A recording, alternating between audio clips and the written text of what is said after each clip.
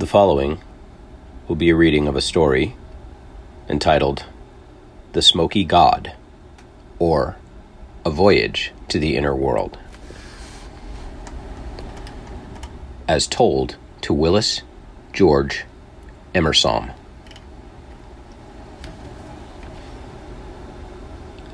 Quote, "He is the God who sits in the center, on the navel of the earth, and he is the interpreter of the religion to all mankind." Plato. Part 1. Author's Foreword. I fear the seemingly incredible story which I am about to relate will be regarded as the result of a distorted intellect, superinduced, possibly, by the glamour of unveiling a marvelous mystery, rather than a truthful record of the unparalleled experiences related by one Olaf Janssen, whose eloquent madness so appealed to my imagination that all thought of an analytical criticism has been effectually dispelled. Marco Polo will doubtless shift uneasily in his grave at the strange story I am called upon to chronicle. A story as strange as a Munchausen tale. It is also as incongruous that I, a disbeliever, should be the one to edit the story of Olaf Janssen, whose name is now, for the first time, given to the world, yet who must hereafter rank as one of the notables of the earth. I freely confess his statements admit of no rational analysis, but have to do with the profound mystery concerning the frozen north that for centuries has claimed the attention of scientists and laymen alike. However much they are at variance with the cosmographical manuscripts of the past, these plain statements may be relied upon as a record of things Olaf Janssen claims to have seen with his own eyes. 100 times I've asked myself whether it is possible that the world's geography is incomplete, and that the startling narrative of Olaf Janssen is predicated upon demonstrable facts. The reader may be able to answer these queries to his own satisfaction, however far the chronicler of this narrative may be from having reached a conviction. Yet, sometimes, even I am at a loss to know whether I've been led away from an abstract truth by the ignes fatui of a clever superstition, or whether heretofore accepted facts are, after all, founded upon falsity. It may be true that the home of Apollo was not at Delphi, but in that older earth center of which Plato speaks, where he says, quote, "Apollo's real home is among the Hyperboreans, in a land of perpetual life, where mythology tells us 2 doves flying from 2 opposite ends of the world met in this far region, the home of Apollo." Indeed, according to Hecataeus, Leto, the mother of Apollo, was born on an island in the Arctic Ocean, far beyond the north wind. It is not my intention to attempt a discussion of Apollo. It is not my intention to attempt a discussion of the theogony of the deities, nor of the cosmogony of the world. My simple duty is to enlighten the world concerning a heretofore unknown portion of the universe, as it was seen and described by the Old Norseman, Olaf Janssen.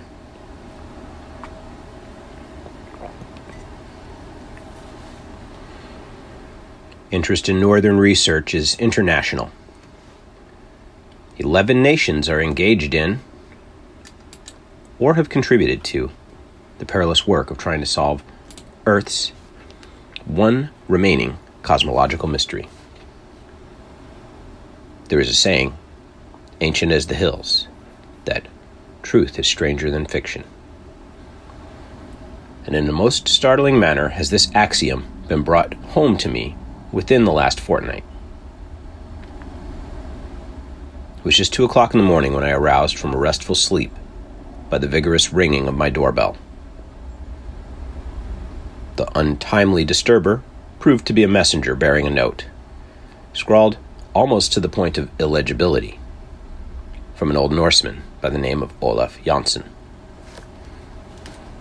After much deciphering, I made out the writing, which simply said, quote, "Am ill unto death. Come." The call was imperative, and I lost no time in making ready to comply. Perhaps I may as well explain here that Olaf Jansson, a man who quite recently celebrated his 95th birthday, has for the last half-dozen years been living alone in an unpretentious bungalow out Greendale Way, a short distance from the business district of Los Angeles, California. It was less than 2 years ago, while out walking one afternoon, that I was attracted by Olaf Jansson's house and its home-like surroundings toward its owner and occupant, whom I afterward came to know as a believer in the ancient worship of Odin and Thor. There was a gentleness in his face and a kindly expression in the keenly alert gray eyes of this man who had lived more than 80 years and 10, and, withal, a sense of loneliness that appealed to my sympathy. Slightly stooped, and with his hands clasped behind him, he walked back and forth with slow and measured tread that day when we first met. I can hardly say what particular motive impelled me to pause in my walk and engage him in conversation. He seemed pleased when I complimented him on the attractiveness of his bungalow and on the well-tended vines and flowers clustering in profusion over its windows, roof, and wide piazza. I soon discovered that my new acquaintance was no ordinary person, but one profound and learned to a remarkable degree, a man who, in the later years of his long life, had dug deeply into books and become strong in the power of meditative silence. I encouraged him to talk, and soon gathered that he had resided only 6 or 7 years in Southern California, but had passed the dozen years prior in one of the Middle Eastern states. Before that, he had been a fisherman off the coast of Norway, in the region of the Lofoten Islands, from whence he had made trips still farther north to Spitsbergen and even to Franz Josef Land. When I started to make my leave, he seemed reluctant to have me go, and asked me to come again, although at the time I thought nothing of it. I remember now that he made a peculiar remark as I extended my hand in leave-taking. "You will come again?" he asked. "Yes, you will come again someday. I am sure you will. And I shall show you my library and tell you many things of which you have never dreamed. Things so wonderful that it may be you will not believe me." I laughingly assured him that I would not only come again, but would be ready to believe whatever he might choose to tell me of his travels and adventures. In the days that followed, I became well acquainted with Olaf Jansson, and little by little, he told me his story, so marvelous that its very daring challenges reason and belief. The old Norseman always expressed himself with so much earnestness and sincerity that I became enthralled by his strange narrations. Then came the messenger's call that night, and within the hour, I was at Olaf Jansson's bungalow. He was very impatient at the long wait, although, after being summoned, I had come immediately to his bedside.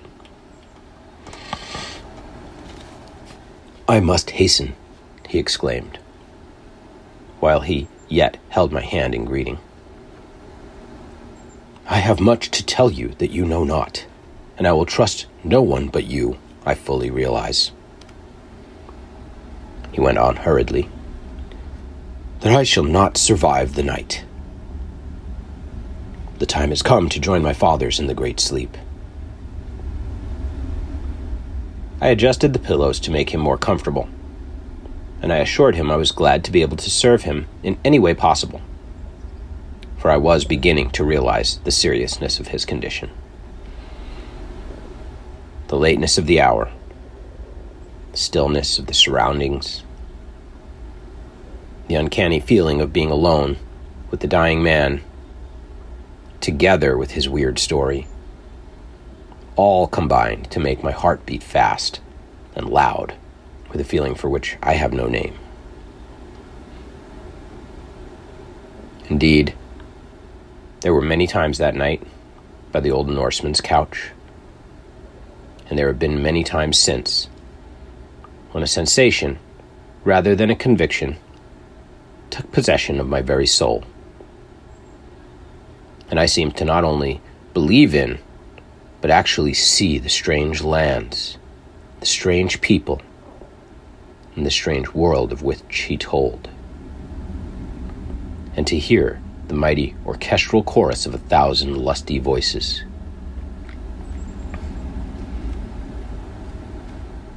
For over 2 hours, he seemed endowed with almost superhuman strength, talking rapidly, and, to all appearances, rationally.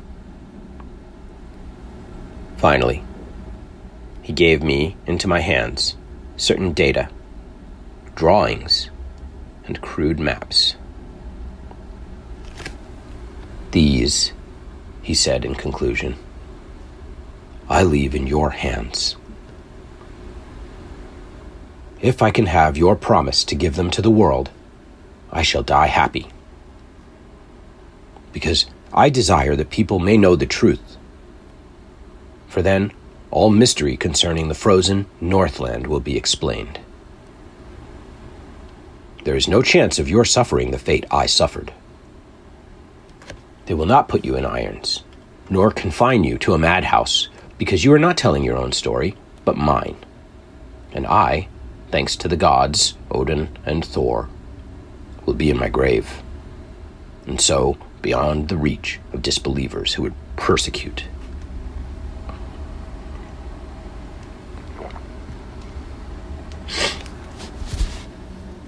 Without a thought of the far-reaching results the promise entailed, or foreseeing the many sleepless nights which the obligation has since brought me, I gave my hand, and with it a pledge to discharge faithfully his dying wish.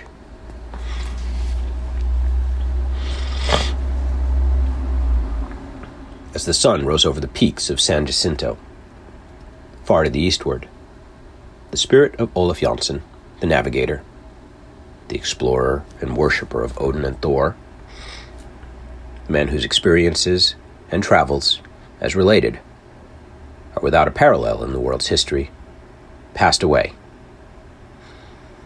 and I was left alone with the dead.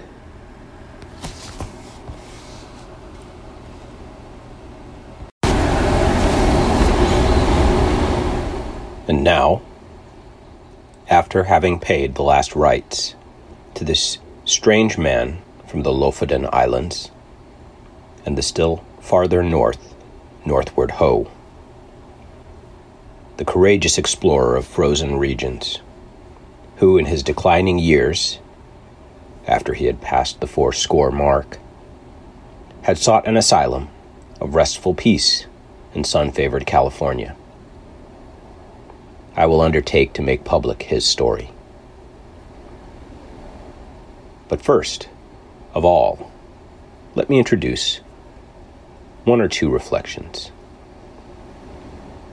Generation follows generation, and the traditions from this misty past are handed down from sire to son.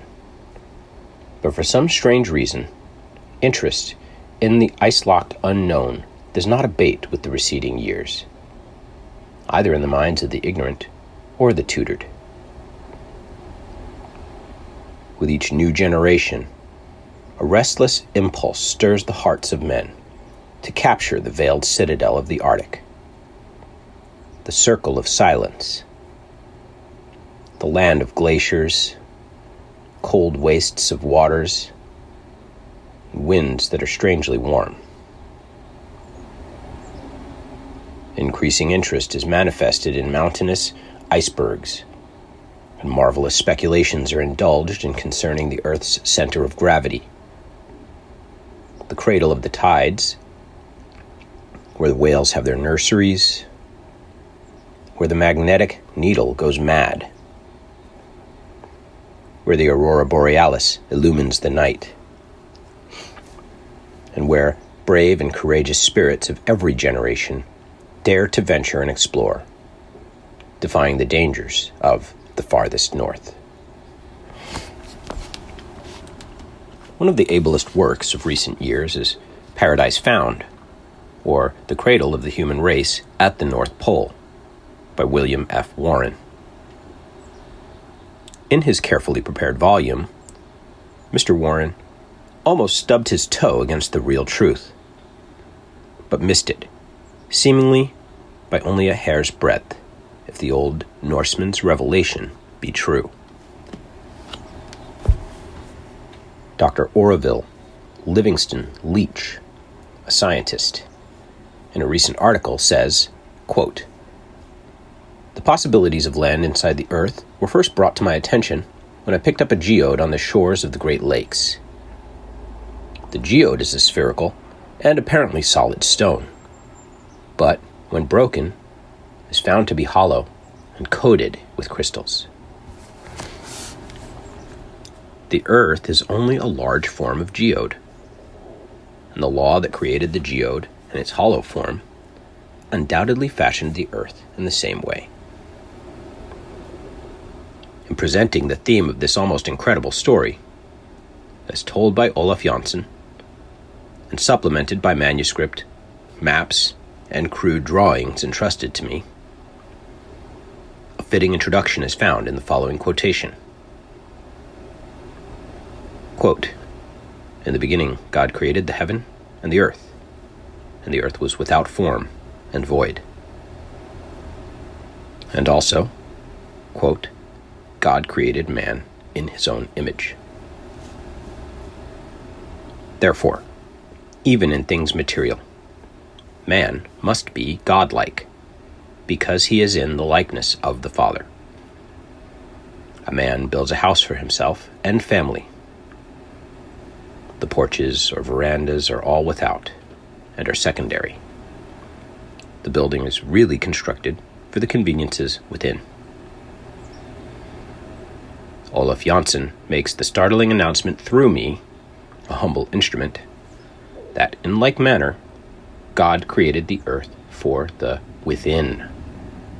That is to say, for its lands, seas, rivers, mountains, forests, and valleys, and for its other internal conveniences, while the outside surface of the earth is merely the veranda, the porch, where things grow by comparison, but sparsely, like the lichen on the mountainside, clinging determinedly for bare existence. Take an eggshell, and from each end, break out a piece as large as the end of this pencil. Extract its contents. You'll have a perfect representation of Olaf Janssen's Earth. The distance from the inside surface to the outside surface, according to him, is about 300 miles. The center of gravity is not in the center of representation of Olaf Janssen's Earth.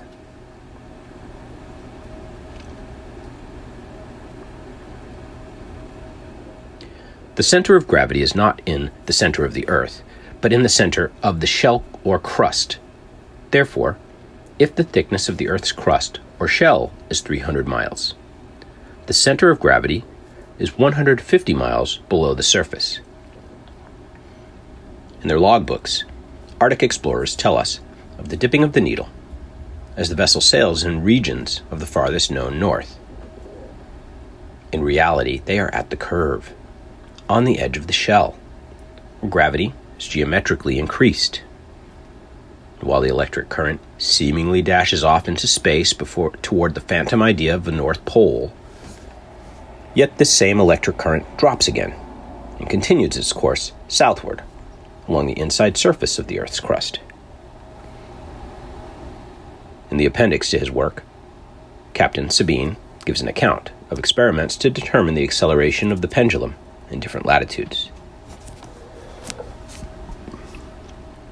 This appears to have resulted from the joint labor of Peary and Sabine.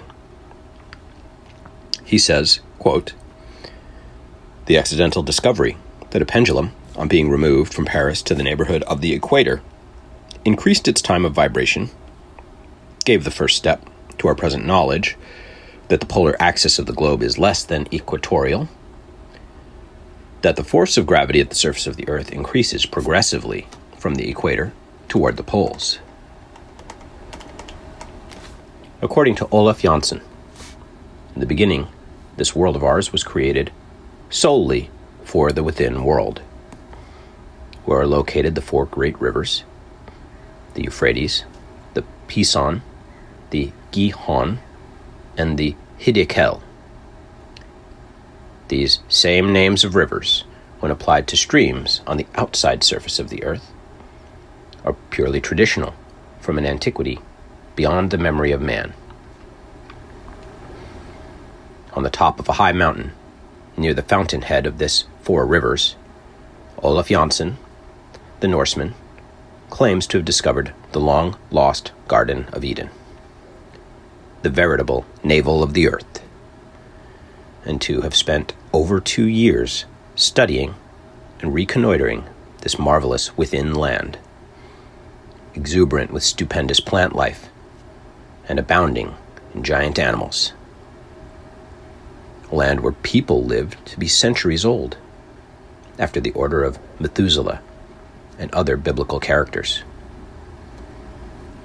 A region where 1/4 of the inner surface is water and 3/4 land, where there are large oceans and many rivers and lakes,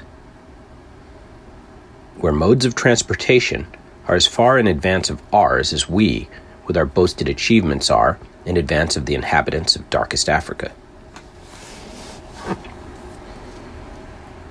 The distance directly across the space from the inner surface to inner surface is about 600 miles less than the recognized diameter of the Earth. In the identical center of this vast vacuum is the seat of electricity, a mammoth ball of dull red fire, not startlingly brilliant, but surrounded by a white, mild, luminous cloud, giving out uniform warmth, and held in its place in the center of this internal space by the immutable law of gravitation. This electrical cloud is known to the people within as the abode of the smoky god. They believe it to be the throne of the Most High. Olaf Janssen reminded me of how, in the old college days, we were all familiar with the laboratory demonstrations of centrifugal motion, which clearly proved that, if the Earth was a solid, the rapidity of its revolution upon its axis would tear it into 1,000 fragments. The old Norsemen also maintained that from the farthest points of land on the islands of Spitzbergen and Franz Josef Land, flocks of geese may be seen annually flying still farther northward, just as the sailors and explorers record in their logbooks. No scientist has yet been audacious enough to attempt to explain, even to his own satisfaction, toward what lands these winged fowls are guided by their subtle instinct. However, Olaf Janssen has given us a most reasonable explanation. The presence of the open sea in the Northland is also explained. Olaf Janssen claims that the northern aperture, intake or hole, so to speak, is about 1,400 miles across. In connection with this, let us read what explorer Nansen writes on page 288 of his book. Quote, "I have never had such a splendid sail. On to the north, steadily north, with a good wind, as fast as steam and sail can take us, an open sea mile after mile, watch after watch, through these unknown regions, always clearer and clearer of ice, one might almost say. How long will it last? The eye always turns to the north as one paces the bridge. It is gazing into the future. But there is always that same dark sky ahead, which means open sea. Again, the Norwood Review of England, in its issue of May 10th, 1884, says, quote, "We do not admit that there is ice up to the pole. Once inside the great ice barrier, a new world breaks upon the explorer. The climate is mild, like that of England, and afterward, balmy, as the Greek Isles. Some of the rivers within, Olaf Janssen claims, are larger than our Mississippi and Amazon rivers combined. In point of volume of water carried, indeed, their greatness is occasioned by their width and depth rather than their length. And it is at the mouths of these mighty rivers, as they flow northward and southward along the inside surface of the earth, that mammoth icebergs are found, some of them 15 and 20 miles wide, and from 40 to 100 miles in length. Is it not strange that there has never been an iceberg encountered either in the Arctic or Antarctic Ocean that is not composed of fresh water? Modern scientists claim that freezing eliminates the salt, but Olaf Janssen claims differently. Ancient Hindu, Japanese, and Chinese writings, as well as hieroglyphics of the extinct races of the North American continent, all speak of the custom of sun worshipping. And it is possible, in the startling light of Olaf Janssen's revelations, that the people of the inner world, lured away by glimpses of the sun as it shone upon the inner surface of the earth, either from the northern or the southern opening, became dissatisfied with the smoky god, the great pillar or mother cloud of electricity, and weary of their continuously mild and pleasant atmosphere, followed the brighter light, and were finally led beyond the ice belt and scattered over the outer surface of the earth, through Asia, Europe, North America, and later Africa, Australia, and South America. The following quotation is significant. Quote, "It follows that man, issuing from a mother region, still undetermined, but which a number of considerations indicate to have been in the north, has radiated several directions. That his migrations have been constantly from north to south." Madame le Marquis G. de Saporta, in Popular Science Monthly, October 1883, page 753. It is a notable fact that, as we approach the equator, the stature of the human race grows less. But the Patagonians of South America are probably the only aborigines from the center of the earth who came out through the aperture usually designated as the South Pole, and they are called the giant race. Olaf Janssen avers that, in the beginning, the world was created by the great architect of the universe, so that man might dwell upon its inside surface, which has ever since been the habitation of the chosen. They who were driven out of the Garden of Eden brought their traditional history with them. The history of the people living within contains a narrative suggesting the story of Noah and the ark with which we are familiar. He sailed away, as did Columbus, from a certain point to a strange land he had heard of far to the northward, carrying with him all manner of beasts of the fields and fowls of the air, but was never heard of afterward. On the northern boundaries of Alaska, and still more frequently on the Siberian coast, are found boneyards containing tusks of ivory in quantities so great as to suggest the burying places of antiquity. From Olaf Jansson's account, they have come from the great prolific animal life that abounds in the fields and forests on the banks of the numerous rivers of the inner world.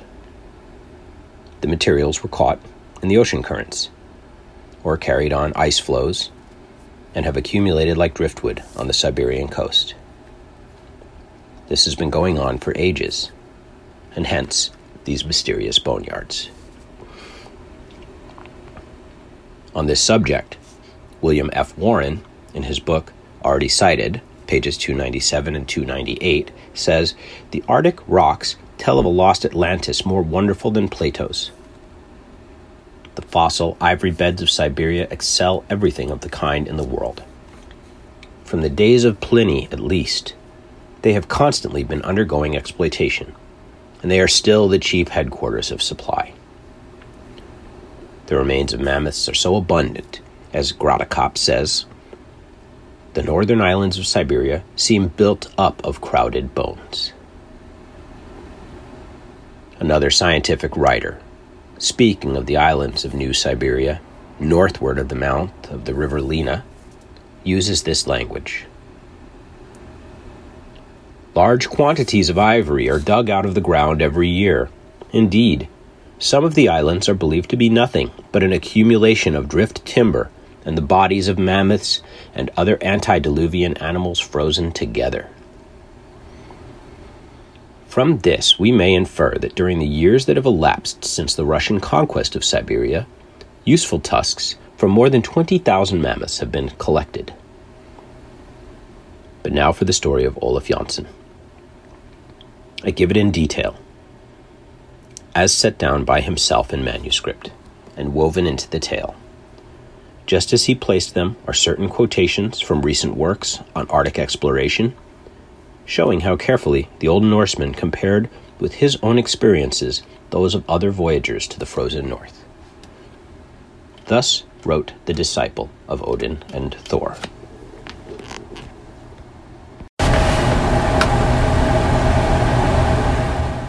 Part 2.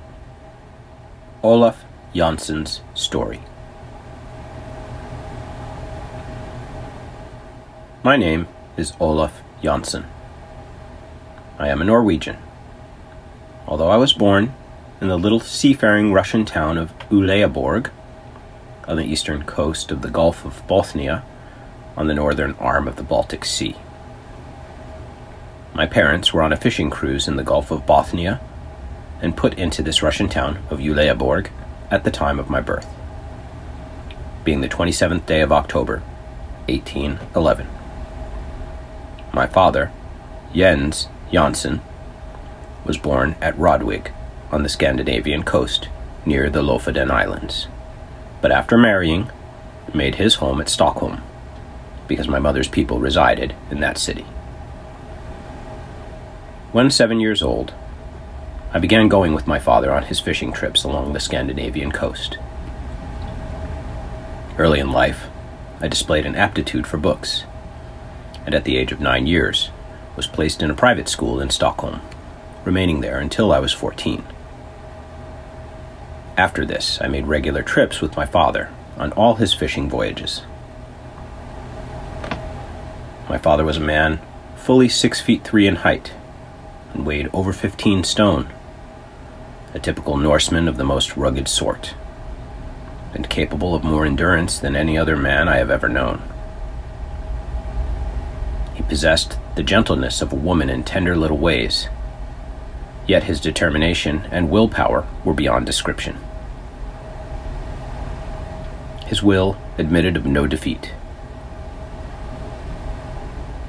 I was in my 19th year when we started on what proved to be our last trip as fishermen, and which resulted in the strange story that shall be given to the world. But not until I have finished my earthly pilgrimage. I dare not allow the facts as I know them to be published while I am living. for fear of further humiliation, confinement, and suffering. First of all, I was put in irons by the captain of the whaling vessel that rescued me, for no other reason than I told the truth about the marvelous discoveries made by my father and myself. But this was far from being the end of my tortures. After 4 years and 8 months' absence, I reached Stockholm, only to find my mother had died the previous year, and the property left by my parents in the possession of my mother's people. But it was at once made over to me. All might have been well, had I erased from my memory the story of our adventure and of my father's terrible death. Finally, one day, I told the story in detail to my uncle, Gustav Osterlind, a man of considerable property, and urged him to fit out an expedition for me to make another voyage to the strange land. At first, I thought he favored my project. He seemed interested, and invited me to go before certain officials and explain to them, as I had to him, the story of our travels and discoveries. Imagine my disappointment and horror when, upon the conclusion of my narrative, certain papers were signed by my uncle, and, without warning, I found myself arrested and hurried away to the dismal and fearful confinements of a madhouse, where I remained for 28 years. Long, tedious, frightful years of suffering. I never ceased to assert my sanity and to protest against the injustice of my confinement. Finally, on the 17th of October, 1862, I was released. My uncle was dead, and the friends of my youth were now strangers. Indeed, a man over 50 years old, whose only known record is that of a madman, has no friends. I was at a loss to know what to do for a living, but instinctively turned towards the harbor, where fishing boats in great numbers were anchored. And within a week I had shipped with a fisherman by the name of Jan Hansen, who was starting on a long fishing cruise to the Lofoten Islands. Here my earlier years of training proved to be of the very greatest advantage, especially in enabling me to make myself useful. This was but the beginning of other trips, and by frugal economy, I was, in a few years, able to own a fishing brig of my own. For 27 years thereafter, I followed the sea as a fisherman, 5 working for others, and the last 22 for myself. During all these years, I was a most diligent student of books, as well as a hard worker at my business. But I took great care not to mention to anyone the story concerning discoveries made by my father and myself.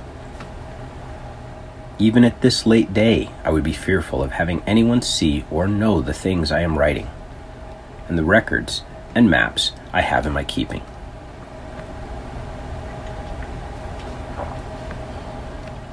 When my days on earth are finished, I shall leave maps and records that will enlighten, and I hope, benefit mankind. The memory of my long confinement with maniacs, and all the horrible anguish and sufferings, are too vivid to warrant my taking further chances. In 1889, I sold out my fishing boats, and found I had accumulated a fortune quite sufficient to keep me the remainder of my life. I then came to America. For a dozen years, my home was in Illinois, near Batavia, where I gathered most of the books in my present library, though I brought many choice volumes from Stockholm. Later, I came to Los Angeles, arriving here March 4th, 1901. The date I well remember, as it was President McKinley's second inauguration day. I bought this humble home and determined here in the privacy of my own abode, sheltered by my own vine and fig tree, and with my books about me, to make maps and drawings of the new lands we had discovered, and also to write the story in detail from the time my father and I left Stockholm until the tragic event that parted us in the Antarctic Ocean. I well remember that we left Stockholm in our fishing sloop on the 3rd day of April 1829 and sailed to the southward, leaving Gothland Island to the left and Öland Island to the right. A few days later, we succeeded in doubling Sandemar Point and made our way through the sound which separates Denmark from Scandinavian coast. In due time, we put in at the town of Kristiansand, where we rested 2 days, and then started around the Scandinavian coast to the westward, bound for the Lofoten Islands. My father was in high spirit because of the excellent and gratifying returns he had received from our last catch by marketing at Stockholm, instead of selling at one of the seafaring towns along the Scandinavian coast. He was especially pleased with the sale of some ivory tusks that he had found on the west coast of Franz Josef Land during one of his northern cruises the previous year, and he expressed the hope that this time we might again be fortunate enough to load our little fishing sloop with ivory instead of cod, herring, mackerel, and salmon. We put in at Hammerfest, latitude 71 degrees and 40 minutes, for a few days' rest. Here we remained 1 week, laying in an extra supply of provisions and several casks of drinking water, and then sailed towards Spitsbergen. For the first few days, we had an open sea and favoring wind, and then we encountered much ice and many icebergs. Any vessel larger than our little fishing sloop could not possibly have threaded its way among the labyrinth of icebergs or squeezed through the barely open channels. These monster bergs presented an endless succession of crystal palaces, massive cathedrals, and fantastic mountain ranges, grim and sentinel-like, immovable as some towering cliff of solid rock, standing silent as Sphinx, resisting the restless waves of a fretful sea.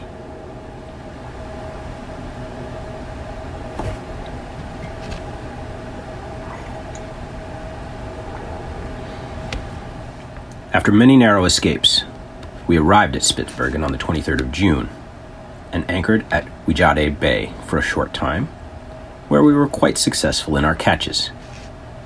We then lifted anchor and sailed through the Hinlopen Strait and coasted along the northeast land. It will be remembered that André started on his fatal balloon voyage from the northwest coast of Spitsbergen. A strong wind came up from the southwest, and my father said that we had better take advantage of it and try to reach Franz Josef Land, where, the year before, he had, by accident, found the ivory tusks that had brought him such a good price in Stockholm. Never, before or since, have I seen so many seafowl. They were so numerous that they hid the rocks on the coastline and darkened the sky. For several days we sailed along the rocky coast of Franz Josef Land. Finally, a favoring wind came up that enabled us to make the west coast, and after sailing 24 hours, came to a beautiful inlet. One could hardly believe it was the Northland. The place was green, with growing vegetation, and while the area did not comprise more than 1 or 2 acres, yet the air was warm and tranquil. It seemed to be at that point where the Gulf Stream's influence is most keenly felt.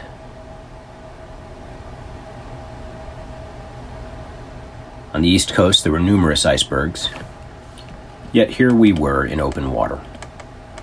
Far to the west of us, however, were ice packs. And still farther to the westward, the ice appeared like ranges of low hills.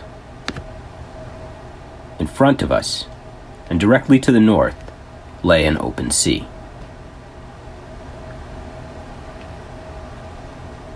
My youthful imagination was fired by the ardor, zeal, and religious fervor of my good father, and I exclaimed, "Why not sail to this goodly land? The sky is fair, the wind favorable, and the sea open." Even now I can see the expression of pleasurable surprise on his countenance as he turned toward me and asked, "My son, are you willing to go with me and explore? To go far beyond where man has ever ventured?" I answered affirmatively. "Very well," he replied. "May the god Odin protect us." And quickly adjusting the sails, he glanced at our compass, turned the prow in due northerly direction through an open channel, and our voyage had begun. The sun was low in the horizon, as it was still early in the summer. Indeed, we had almost 4 months of day ahead of us before the frozen night would come on again. Our little fishing sloop sprang forward, as if eager as ourselves for the adventure. Within 36 hours, we were out of sight of the highest point of the coastline of Franz Josef Land. We seemed to be in a strong current running north by northeast. Far to the right and to the left of us were icebergs, but our little sloop bore down the narrows and passed through channels and out into open seas. Channels so narrow in places that had our craft been other than small, we never could have gotten through. On the 3rd day we came to an island. Its shores were washed by an open sea. My father determined to land and explore for a day. This new land was destitute of timber, but we found a large accumulation of driftwood on the northern shore. Some of the trunks of the trees were 40 feet long and 2 feet in diameter. After 1 day's exploration on the coastline of this island, we lifted anchor and turned our prow to the north in an open sea. I remember that neither my father nor myself had tasted food for almost 30 hours. Perhaps this was because of the tension of excitement about our voyage in waters farther north, my father said, than anyone had ever before been. Active mentality had dulled the demands of the physical needs. Instead of cold being intense as we had anticipated, it was really warmer and more pleasant than it had been while in Hammerfest on the north coast of Norway, some 6 weeks before.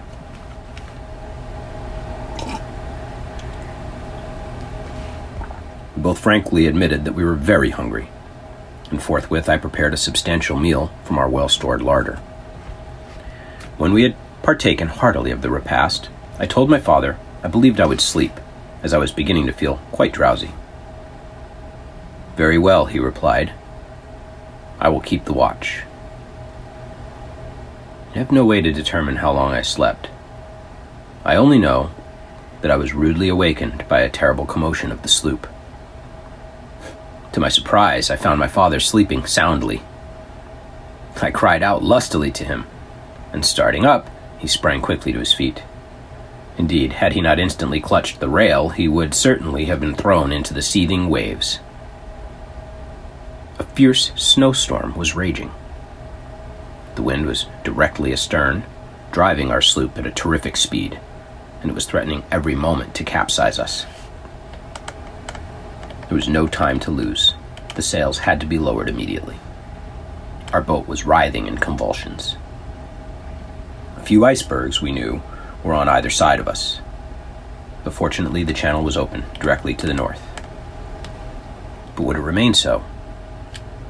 In front of us, girding the horizon from left to right, was a vaporish fog or mist, black as Egyptian night at the water's edge, and white like a steam cloud toward the top, which was finally lost to view as it blended with the great white flakes of falling snow.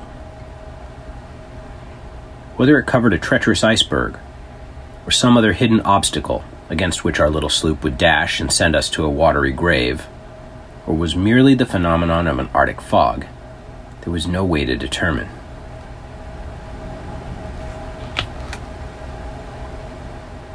By what miracle we escaped being dashed to utter destruction, I do not know. I remember our little craft creaked and groaned as if its joints were breaking. It rocked and staggered to and fro as if clutched by some fierce undertow whirlpool or maelstrom. Fortunately, our compass had been fastened with long screws to a crossbeam. Most of our provisions, however, were tumbled out and swept away from the deck of the cuddy, and had we not taken the precaution at the very beginning to tie ourselves firmly to the masts of the sloop, we should have been swept into the lashing sea. Above the deafening tumult of the raging waves, I heard my father's voice. "Be courageous, my son," he shouted. "Odin is the god of the waters, the companion of the brave, and he is with us. Fear not."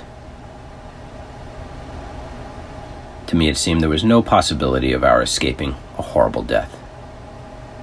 The little sloop was shipping water. The snow was falling so fast as to be blinding, and the waves were tumbling over our counters in reckless, white-sprayed fury. There was no telling what instant we should be dashed against some drifting ice pack. The tremendous swells would heave us up to the very peaks of mountainous waves, then plunge us down into the depths of the sea's trough as if our fishing sloop were a fragile shell. Gigantic, white-capped waves, like veritable walls, fenced us in, fore and aft. This terrible, nerve-wracking ordeal, with its nameless horrors of suspense and agony of fear indescribable, continued for more than 3 hours. And all the time, we were being driven forward at fierce speed. Then, suddenly, as if growing weary of its frantic exertions, the wind began to lessen its fury, and by degrees to die down. At last, we were in perfect calm. The fog mist had also disappeared, and before us lay an iceless channel, perhaps 10 or 15 miles wide, with a few icebergs far away to our right, and an intermittent archipelago of smaller ones to the left. I watched my father closely, determined to remain silent until he spoke. Presently, he untied the rope from his waist, and without saying a word, began working the pumps, which, fortunately, were not damaged, relieving the sloop of the water it had shipped in the madness of the storm. He put up the sloop's sails as calmly as if casting a fishing net, and then remarked that we were ready for a favoring wind when it came. His courage and persistence were truly remarkable. On investigation, we found less than 1/3 of our provisions remaining, while, to our utter dismay, we discovered that our water casks had been swept overboard during the violent plungings of our boat. 2 of our water casks were in the main hold. Both were empty. We had a fair supply of food, but no fresh water. I realized at once the awfulness of our position. Presently, I was seized with a consuming thirst. "It is indeed bad," remarked my father. "However, let us dry our bedraggled clothing, for we are soaked to the skin. Trust to the god Odin, my son. Do not give up hope." The sun was beating down slantingly, as if we were in a southern latitude instead of in the far Northland. It was swinging around, its orbit ever visible and rising higher and higher each day, frequently mist-covered, yet always peering through the lacework of clouds like some fretful eye of fate, guarding the mysterious Northland and jealously watching the pranks of man. Far to our right, the rays decking the prisms of icebergs were gorgeous. Their reflections emitted flashes of garnet, of diamond, of sapphire. A pyrotechnic panorama of countless colors and shapes, while below could be seen the green-tinted sea, and above, the purple sky.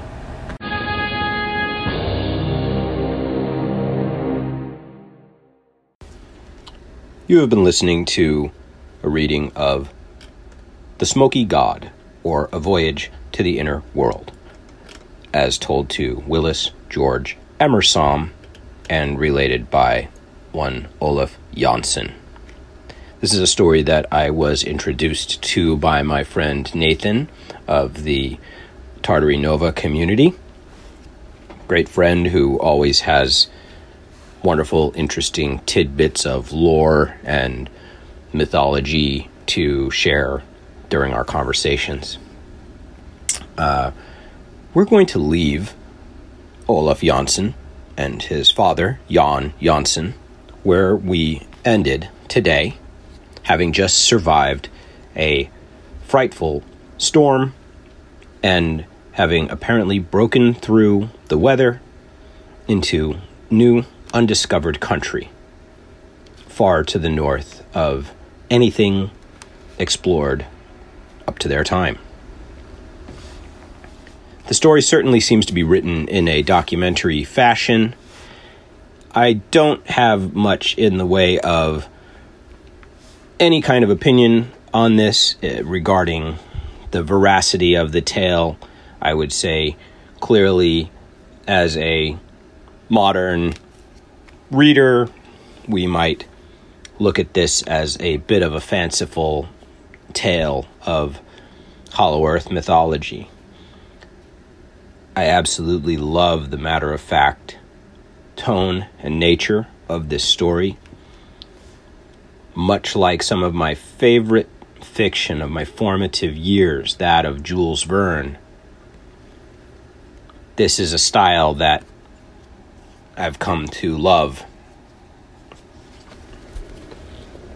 It frees you as a reader for the duration of the story to simply put yourself there, suspend disbelief as we do with our movies and television shows today.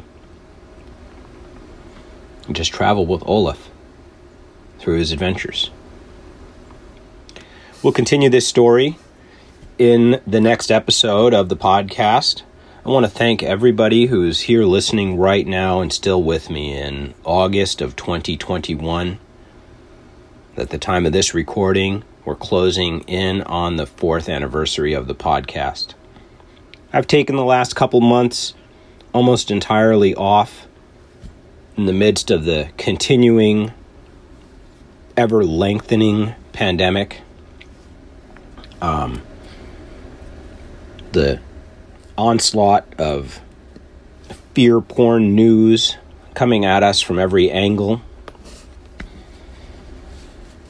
I can't pretend other than to be suffering from, I don't know, a bit of frustration. I don't know if it's exactly burnout.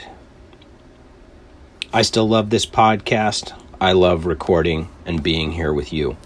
And recently I was very heartened to receive an email from a listener who is living in Mexico at this time and has been for a number of years. This person is a Canadian individual. They've been listening for a couple of years already. They literally emailed me just to check in, to see how I'm doing, to see, what's been going on. They haven't heard a new podcast in a minute. You're absolutely right. You haven't. And they offered their help in researching topics, which was just the boost I needed. And thank you so much, Marshall, for your email, for reaching out. Tony, you continue to be an inspiration and a constant source of support. I have yet to do anything useful with the SDR radio dongle, but the Windows computer is finally plugged in as of yesterday, down in my downstairs workshop. And I think when I get done right here today, we'll walk downstairs and try to plug that dongle in and start figuring out what's happening with SDR radio. All right, we're going to wrap it right about here for you for today. I'm doing this all on mobile, playing with my phone. So, yeah, I'm sure a few of you are going to have some, feedback on the audio quality. Let's just get through this. All right, we'll see how it goes. I will probably record the entirety of A Smoky God this way for the consistency of the sound, good, bad, or indifferent. So get ready for that. By the looks of the length of this story, we'll probably wrap it up in the next episode in just about the same amount of time. Finally, as I get ready to sign off with you here, I beseech you all to please subscribe to my new YouTube channel that is called Mobility and Comms with KJ7WQK. That's me, Steve, KJ7WQK, also known as Kilo Juliet 7, Whiskey Quebec Kilo. That's my amateur radio call sign, and you can use that to look me up if you happen to be an amateur radio operator yourself in QRZ. Very excited to hear from any of you who might be listening who are involved in amateur radio. That would be really wonderful to know and understand. My new YouTube channel is centered around bikes, motorized, electric, motorcycle, etc. That's the mobility part of comms and mobility. And the comms side of the name of the YouTube channel is focused on exploring and learning all about amateur radio and the capabilities of amateur radio communications equipment today in the modern world. Something I am very excited about and have been learning about for the last several months, and I'm really enjoying. It's amazing stuff. Check out the YouTube channel, please. It will serve as the Baked and Awake backup home on YouTube should anything ever happen to the Baked and Awake channel. Comms and mobility content will be quite different than what you're used to on Baked and Awake. It will be very, very practical, very focused kind of content. But we all know I am who I am. You guys know me. I'm interested in comms and mobility because of my other interests. Emergency preparedness, just general family emergency robustness, right? Self-sufficiency, that sort of thing.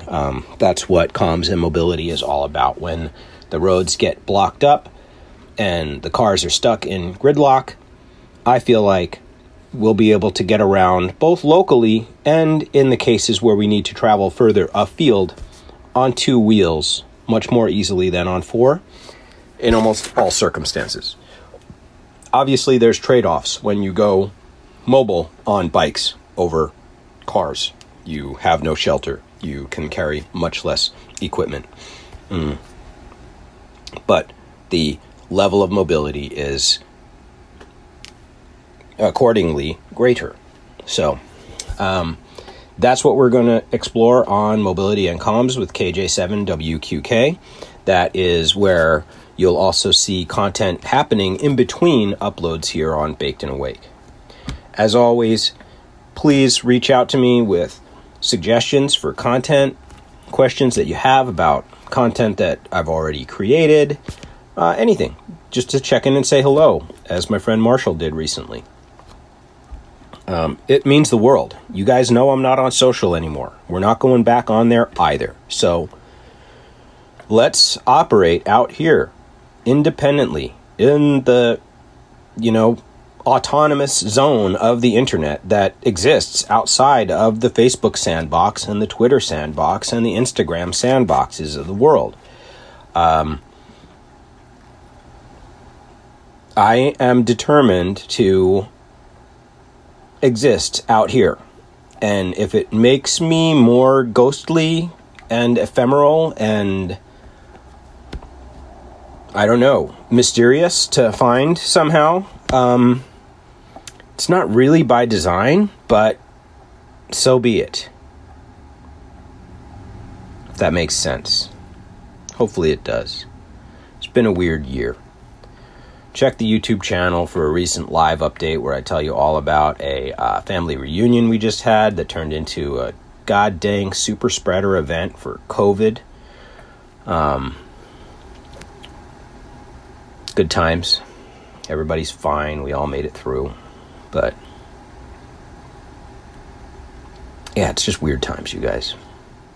Anyway, I'm loving the Smoky God, and I hope you are too.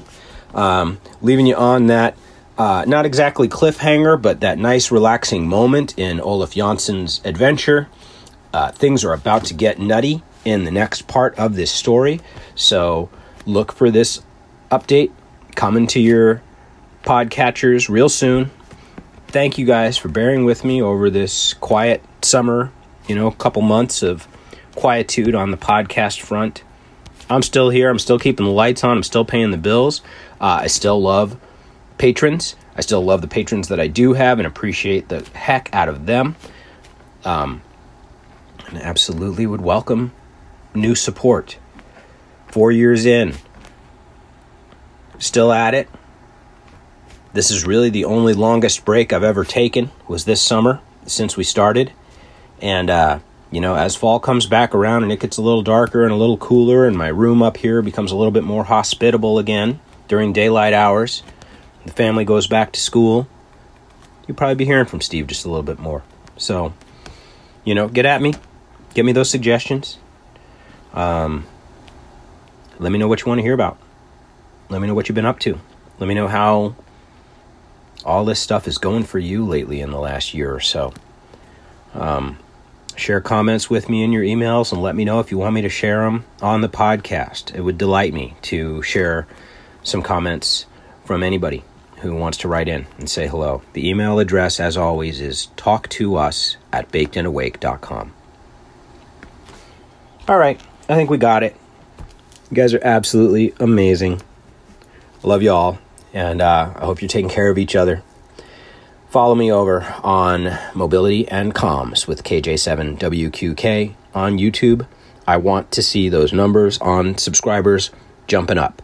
I need that Baked and Awake community with me over there on Comms and Mobility. Come along. It'll be fun. I promise. All right. You know what to do. Smoke that indica. Do shit anyway. Until next time.